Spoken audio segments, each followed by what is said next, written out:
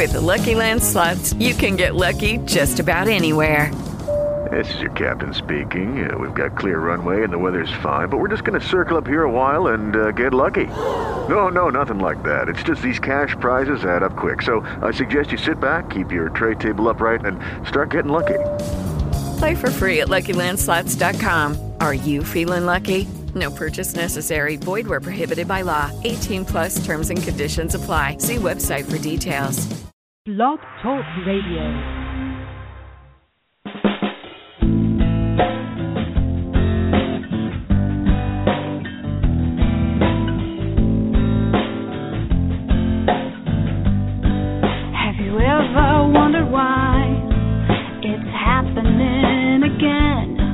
Welcome to Mindshifters Radio with your co-host, the Forgiveness Doctor, Dr. Michael Ryce, and his wife, Jeanie. Michael and Jeanie share with you the wisdom of the ancient Aramaic internal process of forgiveness. They offer tools and support 5 days a week. They will support you in building a solid foundation within yourself to live in pure love. In Aramaic, Rachma. Michael is the author of So Why Is This Happening to Me Again? For more information on Michael and Jeanie, please visit www.whyagain.com. And now your co-host, the Forgiveness Doctor, Dr. Michael and Jeanie Ryce. To the brightness within you, and the truth that is rooted within me. Hi, and welcome to Mindshifters Radio with the Forgiveness Doctor, Dr. Michael Ryce. I'm your co-host, Jeanie Ryce, along with Dr. Tim Hayes, and we welcome you to the show. Today is Wednesday, December the 16th, 2015, and our call-in number is 646-200-4169. Press 1, and that puts you in queue to talk to us, and we would love to hear your comments and your questions because that makes this your show. Michael's going to be just a few minutes getting with us, so I'm going to chat for a few minutes, and then, Michael, you let me know when you're on. The purpose of this show, it's called Mindshifters Radio, and it's about shifting your mind.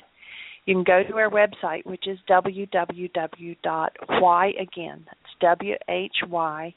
WHYAGAIN.org, whyagain.org.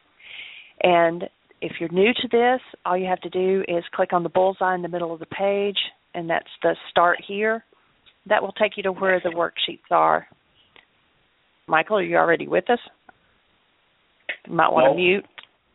Okay, mute there. Anyway, when you click on that bullseye, it takes you to worksheets to print. The first link is Chapter 24 of Michael's book, which walks the character of the book through doing the forgiveness process. The second link is the wake-up sheets, the 7-step that we use most often. The third link is MP3s to the radio shows where we have actually walked somebody through doing a wake-up sheet. Then there you'll see 2 other links with pictures below that. One of them is to the shows that we've done just recently. We did over a week of shows specifically geared towards addiction programs such as AA, and then also the PowerPoint presentation of the forgiveness work. Forgiveness is not about letting another person off the hook for what they bring up in you, but it's about going inside and removing whatever is in you that doesn't belong. You say, well, what doesn't belong? Well, you're created in the image of love, so that's the stuff you're made of. So anything less than love doesn't belong. So that's anger, fear, grief, hostility, pain. And one of the things I want to talk about today, and I didn't ask them for permission to do this, so I'm not going to mention any names, but someone had been going through some changes in their life, and I had talked to them a couple of times about what they needed to do. One of them was about addictions and letting that go. So if you were listening to this show, go back and listen to that. It was 6 days of radio shows specifically about addiction and how to go through the 12 steps and how forgiveness goes along with the 12 steps. And this person was attempting to let go of 2 addictions, one of alcoholism and the other one of a person that they didn't need to have in their life, but they were, I guess, addicted to having them there. And then I didn't hear from them for a while, and so I wrote, and it was like, how are you doing? Haven't heard from you. And their response back was, trying to figure out which we have talked about, that figuring things out is a pseudo solution. You can't figure it out. You just have to do the work. And they said, sitting with a lot of things right now and taking in a lot of bubble baths. And I wrote back and I said, are you staying clear of the alcohol, and are you staying clear of being in relationship with someone you're not supposed to be in relationship with? And their response back was, it's complicated. And I said, that sounds like a no to my question. It's not complicated unless you make it so, and it's a choice, and recognizing you deserve better than that. And I think, just both of those being an addiction, it takes really strong to take a stand and say, no, I'm going to do something different. You can say, oh, well, I told them to go away, and I have avoided getting around people who support drinking, and, I've done all of these things, but I'm still doing that. I'm still in that relationship. And it's blaming the other people, saying, well, they're still coming around. I told them to go away, but they're still coming around, and I can't get away from this. And I kind of disagree with that. So, Michael, when you get on, perhaps you could address that a little more deeply. But I think going back and listening to those shows might be a good step in them taking it to the direction that they need to take it in order to heal this, because they're feeling all of these things physically as well. So it's not just a mental, emotional process, but they're physically experiencing the results of these decisions. And they can say, yeah, I made a choice. But if they're not following through, I think that's more of a decision, not a choice, because they're falling back to what feels familiar. So while we're waiting on Michael, Dr. Tim, let me welcome you. How are you doing today, and do you have any input on that? Well, I'm doing quite well, thank you, and my input would be very similar to yours. This was, everybody's got a different take on this, and some people believe that if they listen to a process about the commitment or Michael's lecture on healing through relationship and codependence, interdependence, some people might get the message, oh, so you're telling me I just have to stay in this abusive relationship until I work out my issues. And that's one interpretation. I would offer many times, especially when it's feeding an addiction or it's feeding an abusive pattern, that I'm far better off breaking the relationship, breaking the pattern of abuse or addiction, healing what needs to be healed in me. I'm not blaming anybody else for that. I'm doing this kind of focused inner work that's taking full responsibility for what's going on in me. And then, when I'm more clear, when I'm able to hold the space of love for myself and the other, if I want to go back and address issues with that other person in relationship or with that other person about our relationship, from the space of love, I can do it and healing can happen. If I'm triggered and I'm focused on how it's this other person who's causing this upset in me, or this outside force like the addiction, the alcohol that's causing this problem in me, no healing can happen. So, I get this. It comes up on a fairly regular basis in our support groups where people think, well, you're telling me I should just run away from every problem in a relationship because you're telling me I should leave, or you're telling me I should just quit this or quit that. And those aren't words that come out of my mouth. I'm talking about addressing the problems at their root cause, which is inside me.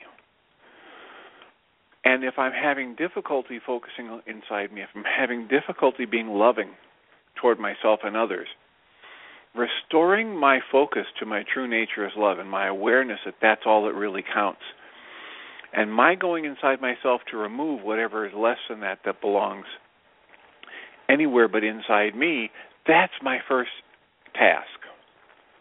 From that place where I reconnect with my true nature, then I can extend love to anyone and anything in any situation, and that's my offering of healing energy. And that energy of love is the only thing that's going to do the healing anyway.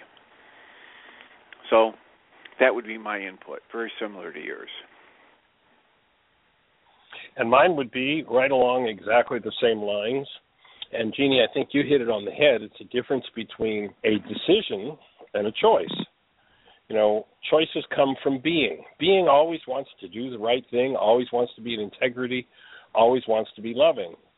But if we carry generations of hostility and fear around an issue, then decisions come forward. And a decision is, it's like the what we call the mind that really isn't a mind, the human mind, is really a decision-making machine. If I say don't think about the color of your car, you're not going to think. All that's going to happen is brain cells are going to resonate, and your mind is going to spit up its answer. That's its decision.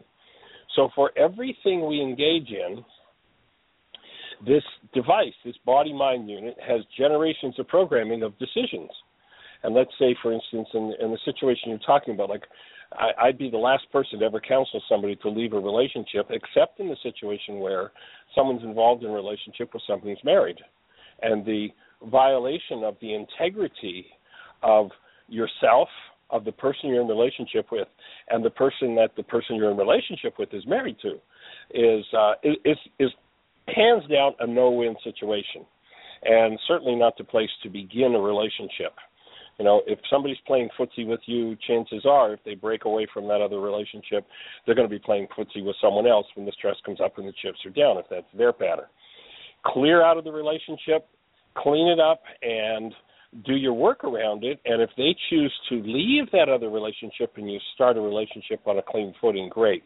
But if I come from years of, well, you know, I really don't deserve, and so this is the best I can get, I'll just take somebody else's sloppy seconds, you know, and all the rationalizations that go with that, then the decision is an emotional draw back to that. And that can be hard to undo with choice. That takes a significant amount of work. But, you know, with, like, for instance, with alcohol, the alcoholic that never goes near the liquor store is probably going to have a better chance of never drinking again.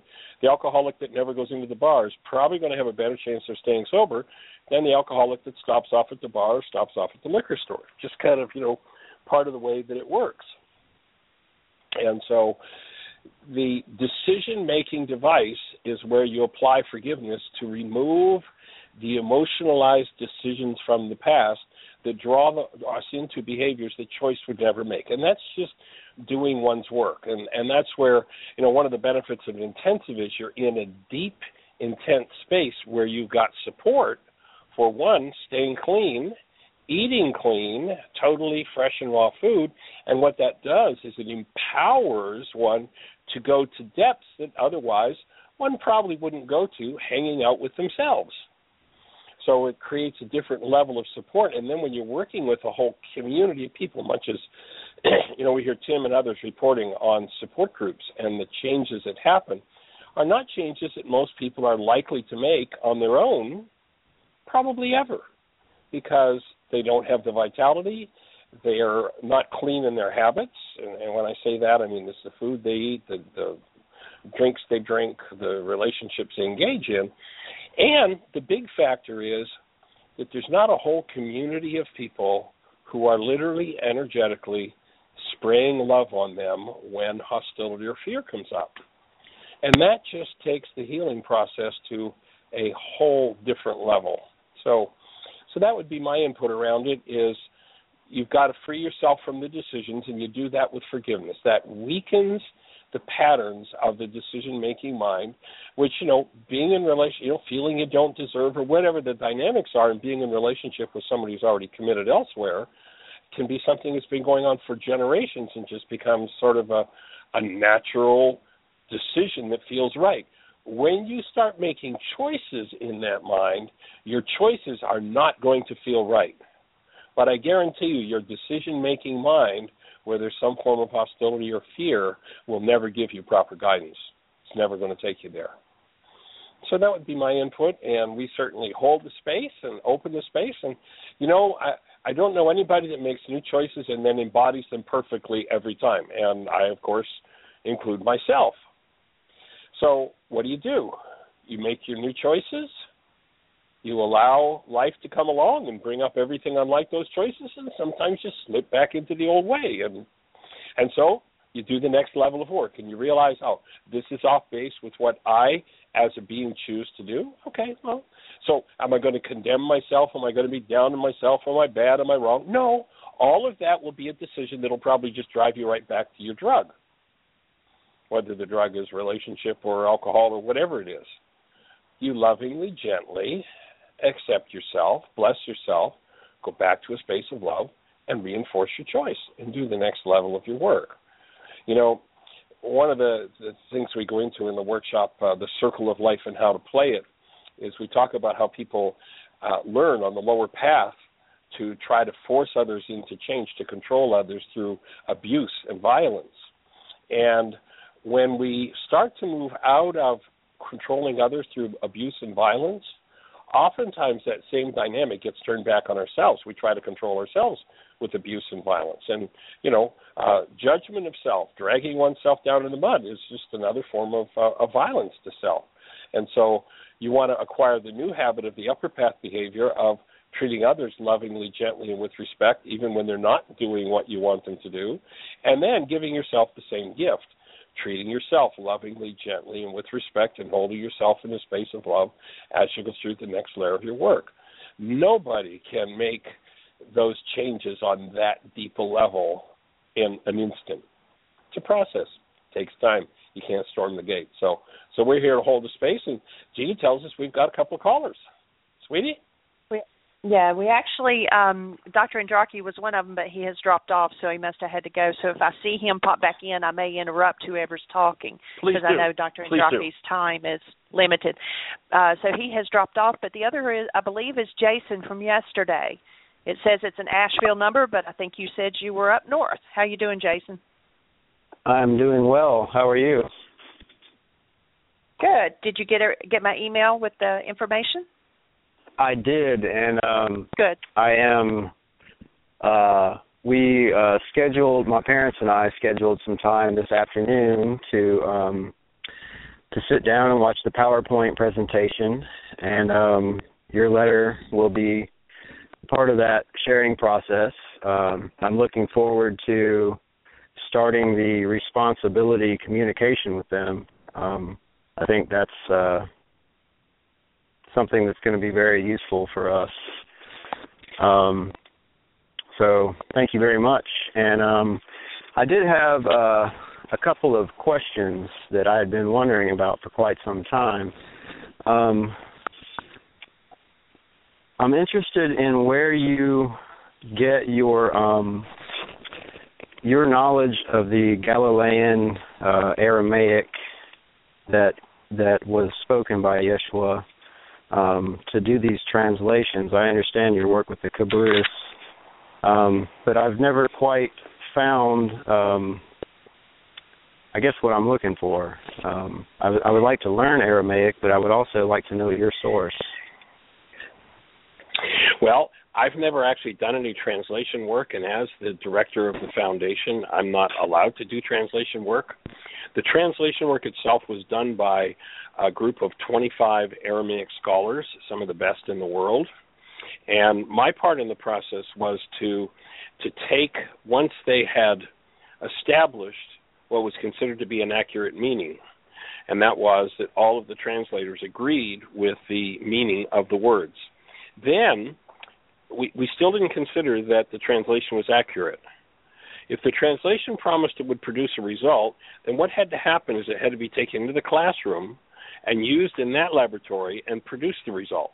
And so that was my part in the process.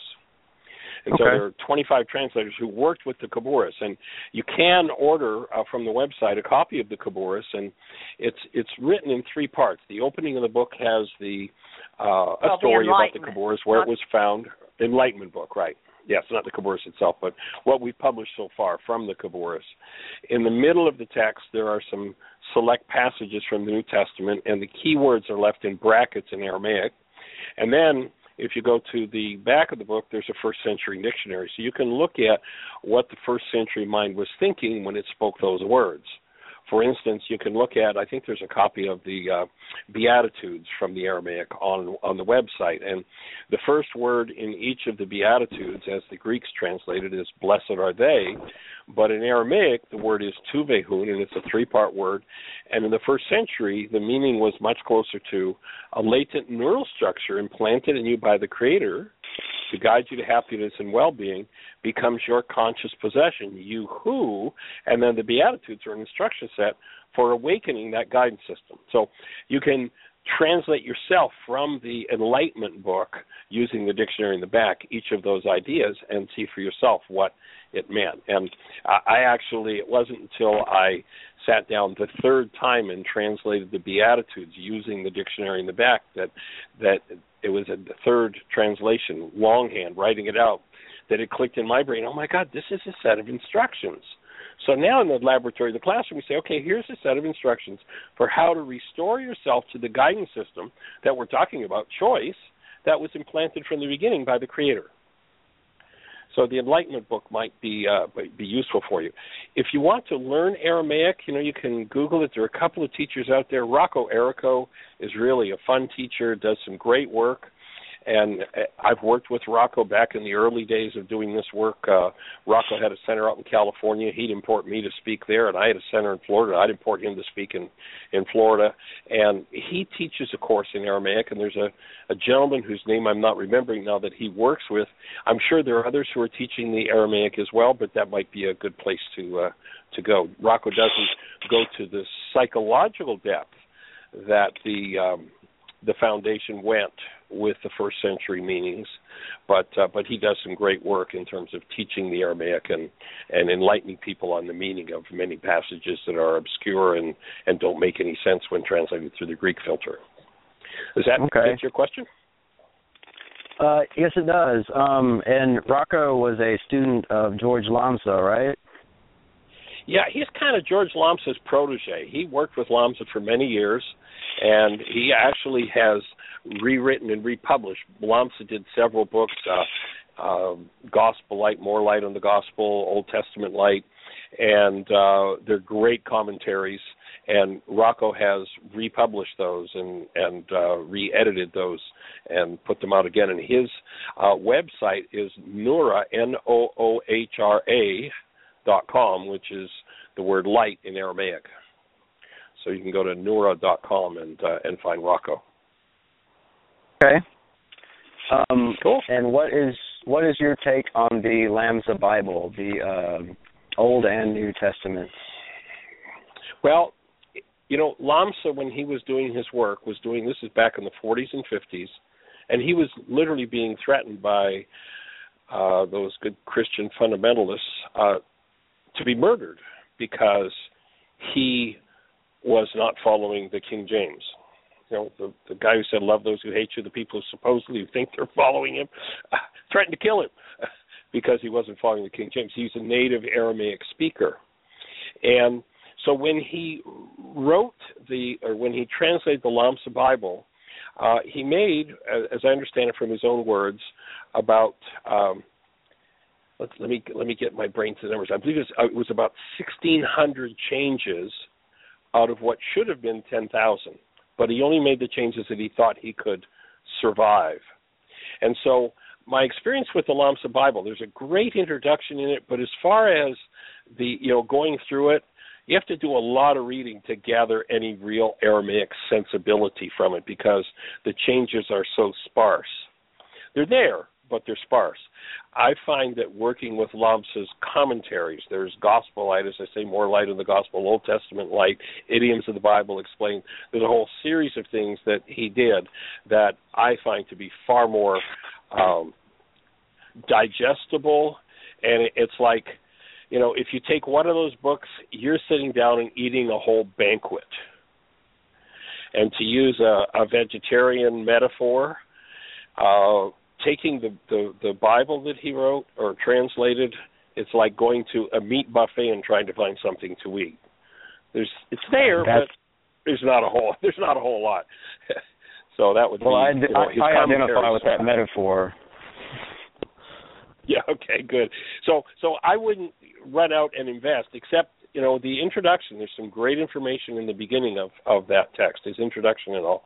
But as far as reading and translating from it, there's not very much there to really gnaw on compared to the commentaries, where you open the commentary and it's like you got a full, sumptuous, gourmet buffet in every one of them. They're awesome. Right. Very good. Well, cool, and thank you for your note about having the space and wanting to come and do some support at Heartland and bring some of your carpentry skills and such. We're doing all kinds of upgrades at this point, so we'll be communicating with you about that, and that would be awesome if we can work that out. Beautiful. I look forward to it. All right. Delighted. All right. Well, any other way we can support you? No, I'm just I'm actively canceling the goal to have this work well received, and I'm just creating a space where they might feel compelled to choose that for themselves. I'm just grateful for all of the support. Yeah, one of the other things you could offer them is they don't have to change anything they believe. In fact, they don't need to. Belief is no component of making Yeshua's work. What it takes is simply using the tools. So just invite them into, perhaps rather than you have to believe this way or that way or change your belief, it's just take the tool and use it. Here's how forgiveness works. At least this is one person, right. A guy named Michael Ryce, who's got 25 translators behind him and 35 years of work with it. It says, here's how forgiveness works. Now, don't believe it, but here, why don't you do a worksheet? Why don't we sit down and just watch what happens? And, right. The most magical, miraculous, life-changing things occur when people just do that simple forgiveness process. It's just, it's mind-boggling. Jim was on the show yesterday sharing about his son, estranged for 10 years, and he shared with me this morning he's actually packing his car to get on the road to get up to I heard that. He's leaving. Right. Well, I talked to him this morning, and the son who he's been estranged from for 10 years, and the only communication has been rageful. He got a call from his son this morning. He said, Dad, I hear you're leaving today. Yep. Well, I just want to call and say be safe in your journey. And by the way, what size shirt do you wear?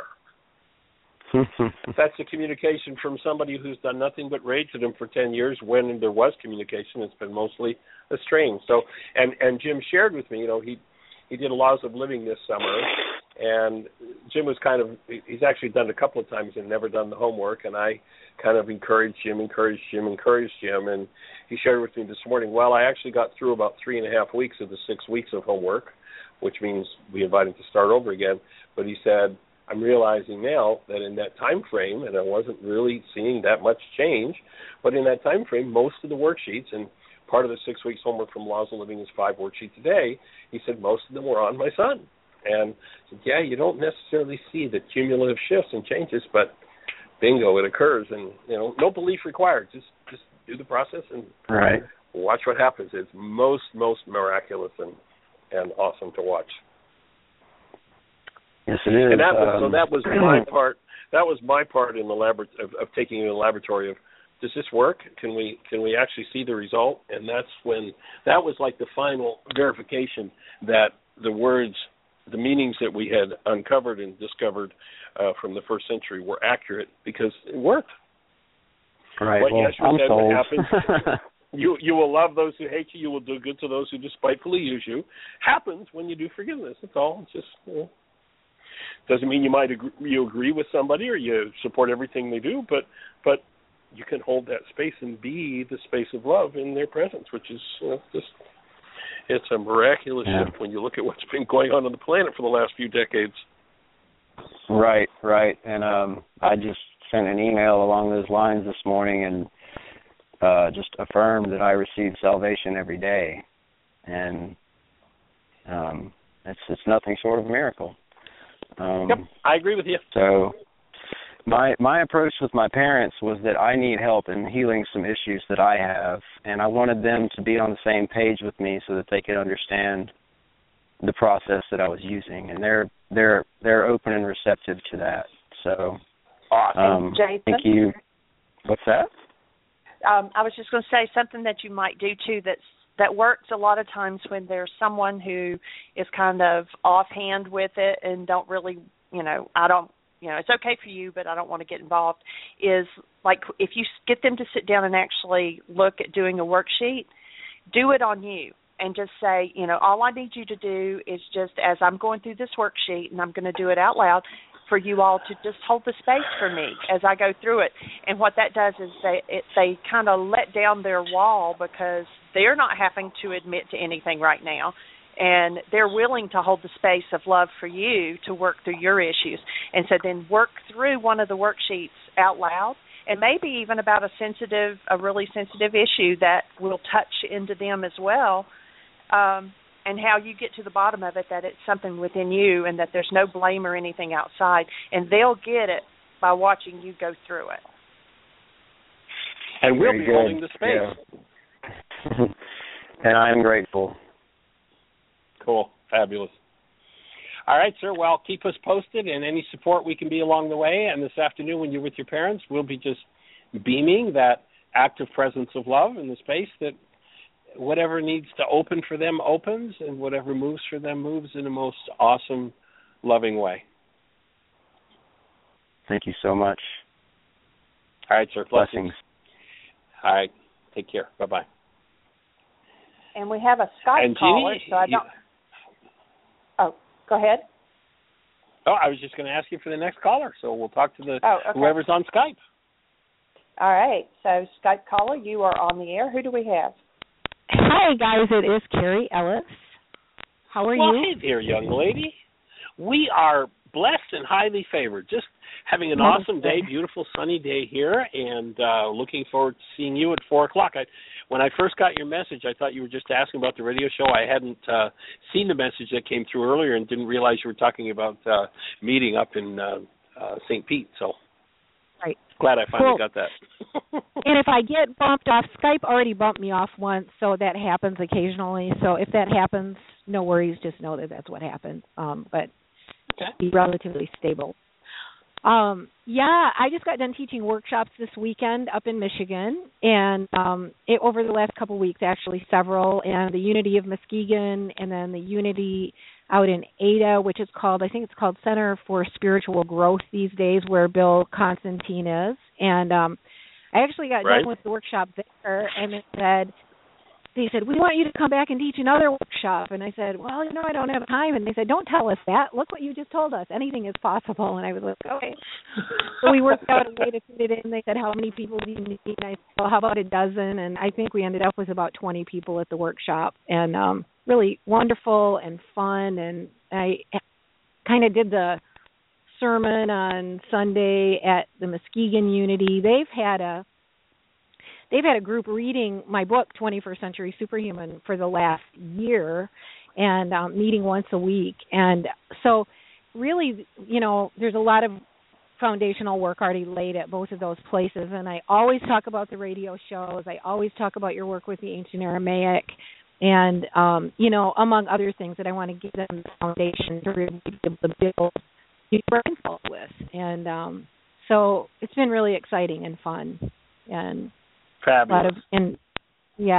Stayed with Sharon, who had cardiac surgery about 6 weeks ago, who's been to some of your intensives, and she's doing really well. And Cheryl, who's doing some work with Rex, drove me to the airport. So we've got just a really fun community who are all, doing the forgiveness work and understanding these principles, and a lot of really great change going on. So it's been really fun. Fabulous. And you're going to spend some time with Mom, so we hold the space for that. I'm going to spend some time with Mom. Yep, she was actually in Michigan at the same time as I was, but she's been asking me to come and hang out with her for a while, so I'm getting ready to go do that. She's awesome. She's really supportive and kind, and I'm just so grateful for her presence still in my life. Cool. Well, tell her that we said hello and we send hugs. I will do that, because, you've met her that one time at... Oh, yeah. It was at Palm Coast where you taught the workshops. Yes. I'm trying to remember the name of your sister whose place that is up there. But, Shannon? Shannon, yep. So, it's a growing community among all of us, and we're all so grateful for this work, and it's so foundational to everything I'm out teaching and doing.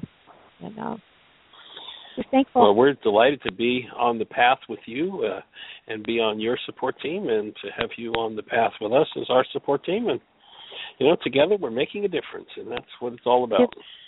It's just awesome. And I look around the world at the kind of ditch, I would say, we're digging our way out of so much culture that's gone on for so long in this experiment, so to speak, outside of love. And as we reestablish those brain cells and understand that we are creative beings designed to operate in love, and that we learn how to breathe and smile and release our old data, that we literally change the world. And the only person we can change is ourselves. Yep. So I'm grateful to be doing that, and so grateful to have this knowledge. Yay. Yeah. Cool. Well, anything else exciting in your world? I'm here at Teddy's, and she's contributor to the book. She's not here right now, but she and I just look at each other and say, we're both just so committed to getting this work out into the world. I don't know that there's anything else as important to me in my life. It's really, and there's, what's so exciting is there's people everywhere that are ready, that are hungry, that are interested, and a lot of the younger people, which UCLA studies have shown that they've done like 1 million studies on the younger generation, showing that they actually have more awake DNA, and they're really coming in to carry this kind of thing forward. And most of them are so receptive when they come to my workshops. And, and then the older generations, it takes a little more explaining to explain what this is and how it works. But there's so many people that are ready. They're ready to understand how to participate in change on the planet. And, it's just really the only thing I know anymore, that I'm participating in. And being part of a couple of global teams, one that's moving forward the fund that JFK was working on restoring to humanity before he passed, and a lot of really exciting things. The cash technology, which is in both of these organizations, their agreement with governments to share their technology is that in exchange for it is peace, no more war, and really no more taxes, no more debt. Those are kind of in the agendas of the kind of global work that I'm moving forward. So exciting. My goodness, that sounds like human life expressing. Doesn't it? Yeah, cool. All right, young lady. Well, we'll see you a little later this afternoon. Look forward to it. Much love, many blessings to all. Okay, blessings. Bye-bye. So our call-in number is 646-200-4169.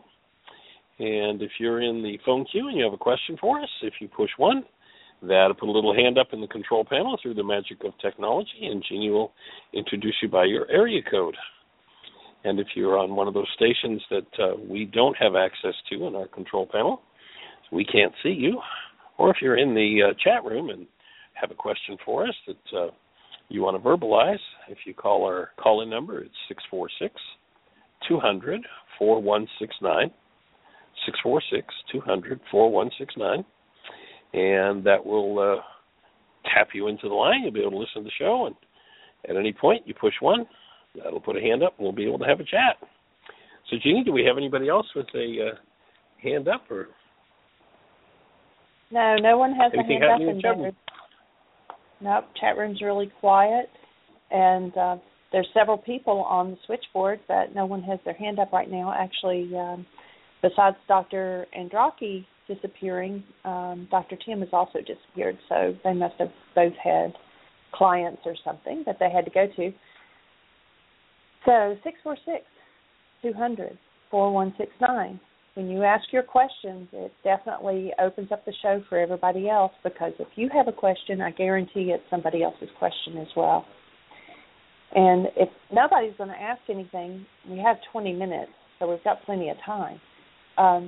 Back to the very beginning conversation that we were having about choices and decisions, I think also, and this is from a personal perspective, and I think that it's probably the same for everybody, or most everybody anyway, is that a lot of times when we're attempting to make a big change, if you've been in the workshop, we make a list on the left side of the board that is all of the descriptors of a newborn, which is just awesome, love, wonderful, miracle, precious, pure.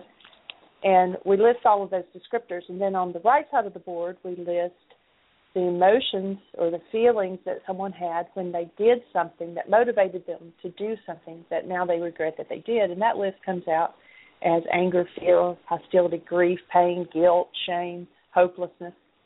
And so when we spend most of our life, I think most people move from the left side of the board to the right side of the board when they're about 3 years old.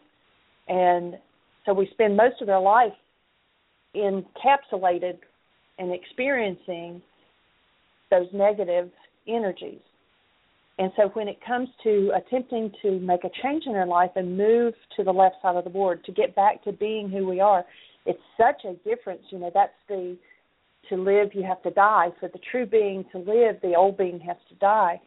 And you refer to that as the dark night of the soul. And I think sometimes when we're moving from one side to the other, and I don't know anybody that's gotten all the way to the other side yet. It's a process. But in the process of moving there, we encounter situations that, let's use myself as an example, when I was a teenager, and I got married at 16, and I was in an abusive relationship, and I kept telling myself to get out of it. I stayed in it for 3 years because I knew how to behave in order to not get beaten or to not get abused or raped or whatever, and learned to walk on eggshells, and I knew what was expected of me there. To get out of that situation, one, I was going to have to admit that I made a bad decision at getting married at 16, and divorce wasn't acceptable at that time. So there were a lot of things I was going to have to face that I didn't think that I was strong enough to face, and I didn't know how life was going to be outside of that arena. So even though being in that situation was horrible and miserable, I still knew what was expected of me, and I knew how to live there when I didn't know how to live if I moved into a better situation. So I think a lot of times, in referring to the friend who wrote to me this morning, she knows that the relationship she's in is not healthy for her. But she, whether it's that she doesn't think she deserves to be number one in someone else's life, or whether she doesn't think she deserves to be, on top of her game or whatever, that she knows what it's like or how to live at the bottom. And so climbing back out of the top, sometimes it's like trying to walk up a sliding board. That was the image that I got, as a child. I don't know if everybody else did it, but you would try to, instead of going around and walking up the ladder, you'd try to walk back up the sliding board to go back down again. And you might get halfway up and then slip and go back down. And so it's trying to get to the top on the wrong side. Or, I don't know. Do you have anything to add to that, or does that make sense? I think that's a perfect metaphor. Trying to get to the top. We talked the other day about that the film Trumbo, and his dissertation after he receives a writer's award, where he talks about looking for heroes and victims, and how everybody in that game, he talks about heroes and villains. And basically he's talking about living in hostility and fear. And what he says is everybody is a victim there. Everybody is a loser. The person who plays out of the hostility and fear-based game, I was processing with somebody in relationship to a relationship issue and a custody issue. And, here's the person in the relationship that does this manipulation and lies and blah, blah, blah, blah, blah. And they appear to be the winner because they got custody of the child. In the meantime, the person who was lied about lost. The child lost a parent. And the person who lied and appeared to win still isn't happy, still is miserable as hell, but they appear to be the winner. And there's no winning in the hostility for game, no matter where you go. Look at war, and somebody says, "Look at that! We won the war. We were declared the official victor." Yeah. Why don't you go home and look at how many of the children of these soldiers are alcoholics and drug addicts and committing suicide, and how many of the soldiers themselves are committing suicide, and how many of the wives? And you're telling me somebody won that? There are no winners there. So I think your metaphor, Jeanie, of the slide is perfect. And trying to get back to the top of the slide from the incorrect side of the board always ends up with a flop. And it's only when we uncover the truth of who we are as love and begin to function out of that love that we can really win. And in that case, everybody is a winner. In the custody battle, if people are functioning out of love, well, it might go this way, it might go that way, but the child recognizes both of its parents as love, recognizes how to live life out of caring and out of a human life, the child is a winner. The parent may not get everything that they want, but they've got a happy, loving, cared for child, and so they're a winner on both sides. It's a win all the way around. And so I like that metaphor. I never thought of that one, but yeah, trying to get to the top on the incorrect side is exactly what's going on. So, and then of course there are a lot of people who get halfway up the board and topple over and land on their heads and really end up in deep trouble. So it is a process, and the fact that we live in a culture that disappeared the tool for removing from carbon-based memory the things that make us losers every time we use them, the things that bring us suffering and pain and trauma, the fact that we have a culture that doesn't have that technology is just amazing. I mean, it's comparable to, imagine a world, let's say you go into IBM in their largest, facility in the world. By the way, we were watching a film the other night about Holocaust. IBM supplied Hitler with the technology to put the numbers on people's arms and track them in the concentration camps. Talk about losers. That's IBM, folks.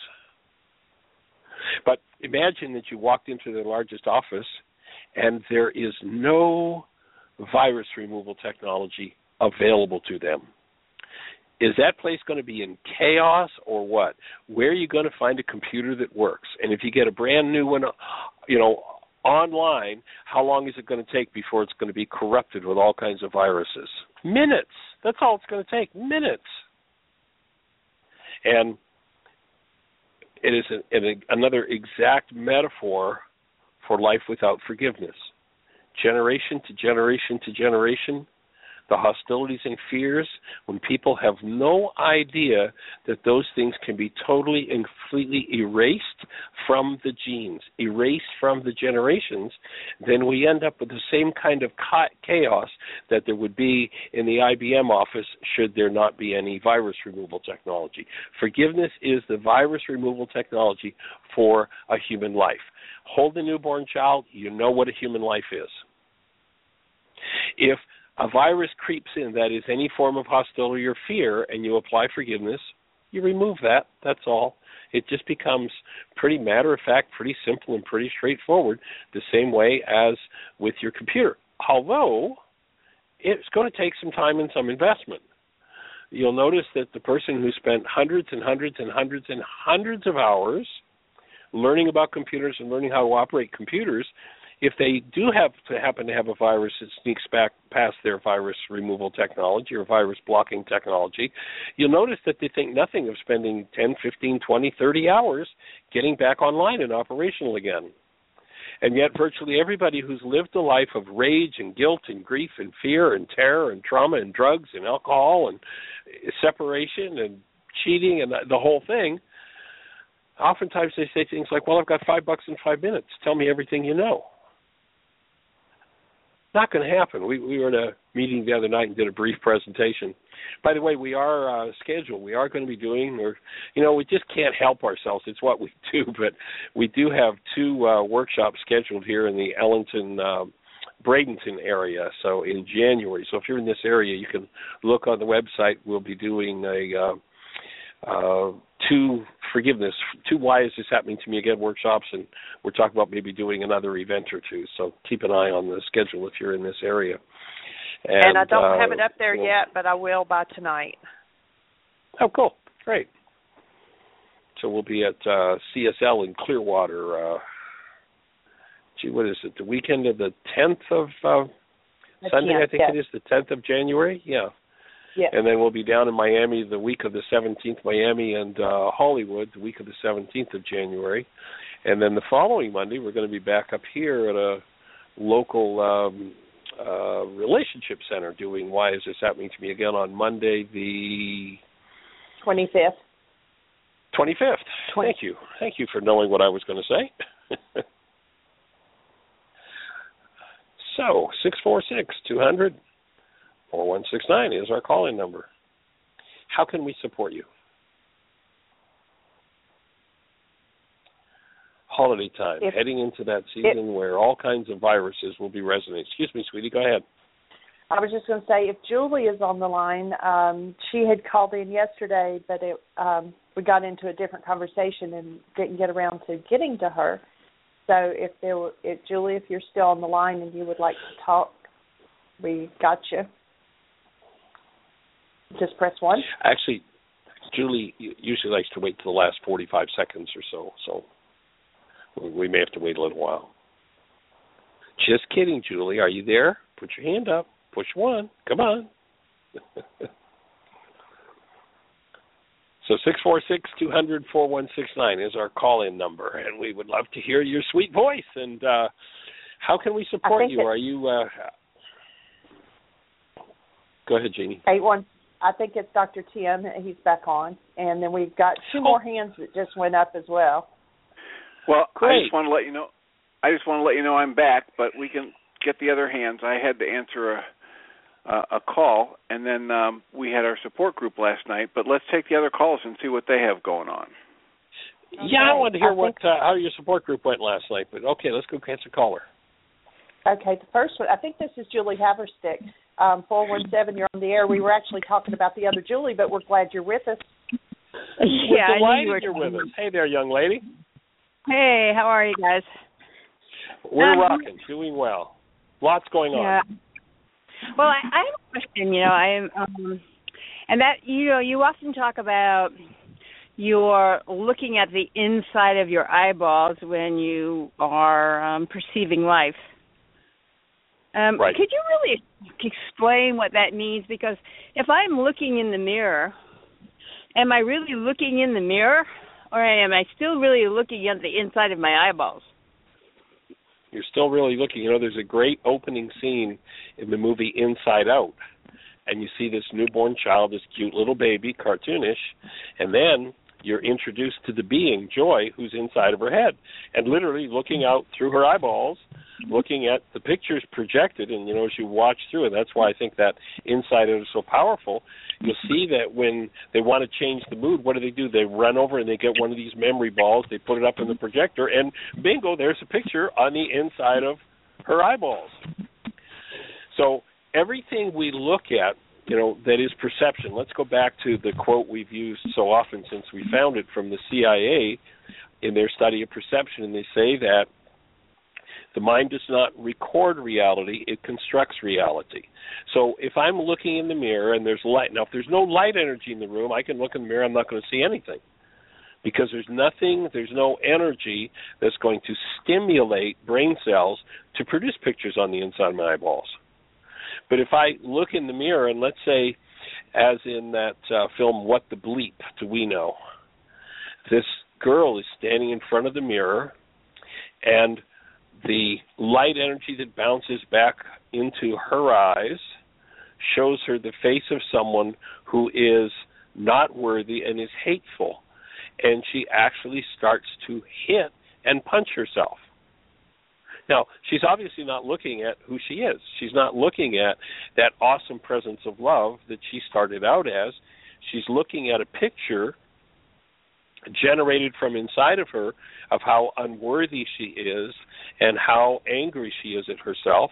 And so when she looks in the mirror, the light energy bouncing back into her eye causes her brain to generate a picture of what she thinks is her body, and she looks at this picture as an object of derision and pain and hatred. And so she starts to physically beat on herself. So we're always looking at pictures on the inside of ours. Perception is always giving us information that is true about what's going on inside of us and may or may not be true about what's happening outside of us. If it's in alignment, I'll be able to speak the truth about what happened out there. If it's not in alignment, then I'll tell a story that I think is about what's out there, but it's really just a story about the picture on the inside of my eyeballs. And to me, the big key is that when there's hostility or fear going on, I can rest assured that I'm being limited to an inaccurate picture that's being painted on the inside of my eyeballs with the content of hostility or fear inside of myself.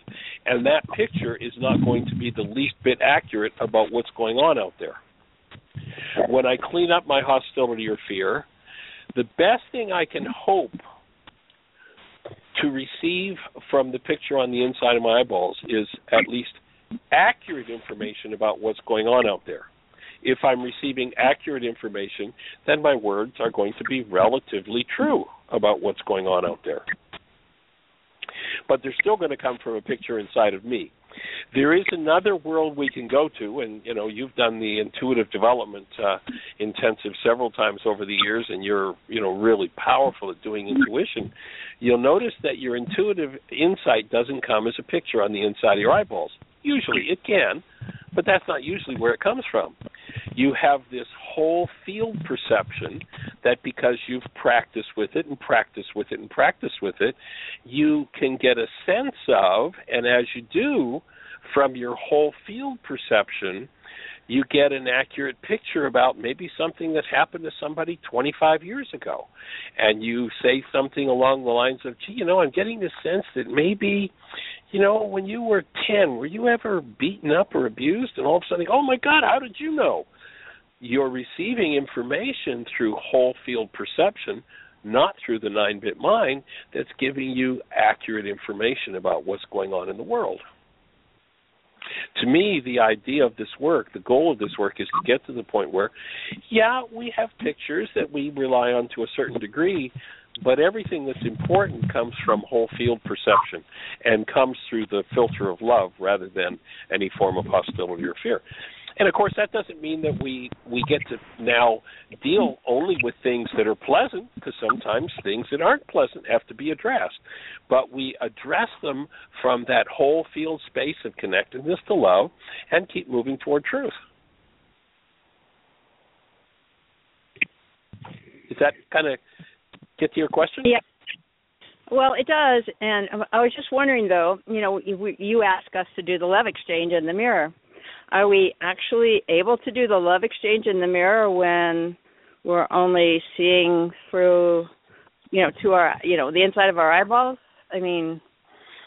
Well, remember, when you do the love exchange, and just, Jason, if you're still on, I was going to suggest this earlier, and the conversation kind of went in a different direction, but there is an exercise we do called a love exchange, and you might start this out with your interaction with your parents. And that is, you get quiet, you go inside, you close your eyes, and you touch into that whole field space. You touch into the most powerful, clearest love you can find, and you intensify it, and then you open it, and you direct that energy out of your eyes toward whoever your object of attention is. So can I do a love exchange? Can I tap into and send the energy of love out through my field? Absolutely, whether I'm looking in a mirror or I'm looking at another person or whatever it is, I can stand in that space of connected love and send that energy. And that's the whole idea of the love exchange. And in the intensives, we suggest people do that continuously with everybody in the intensive so that it becomes first nature to always be holding that space of love. So they're great questions, Julie, and right on track, and maybe we didn't complete this, so if we started out tomorrow, because we're down to just the last few seconds, I need to close the show up, but it'd be awesome if you call in if we can continue this conversation, because it's a really important one. And we appreciate you and appreciate you being on our team and the chance to be on ours, and we'll look forward to the next time we get eyeball to eyeball. In the meantime, create the best year yet of your eternal life, everybody. It's an awesome gift to give the world. Bring a stranger to the show tomorrow. Blessings. Thank you for listening to Mindshifters Radio with the Forgiveness Doctor, Dr. Michael Ryce, and his wife, Jeanie, who present the internal Aramaic process of forgiveness. Michael and Jeanie are here every Monday through Friday on Earth Angels Radio. For more on Michael and Jeanie, please visit www.whyagain.com. That's www.whyagain.com. Evolving continuously.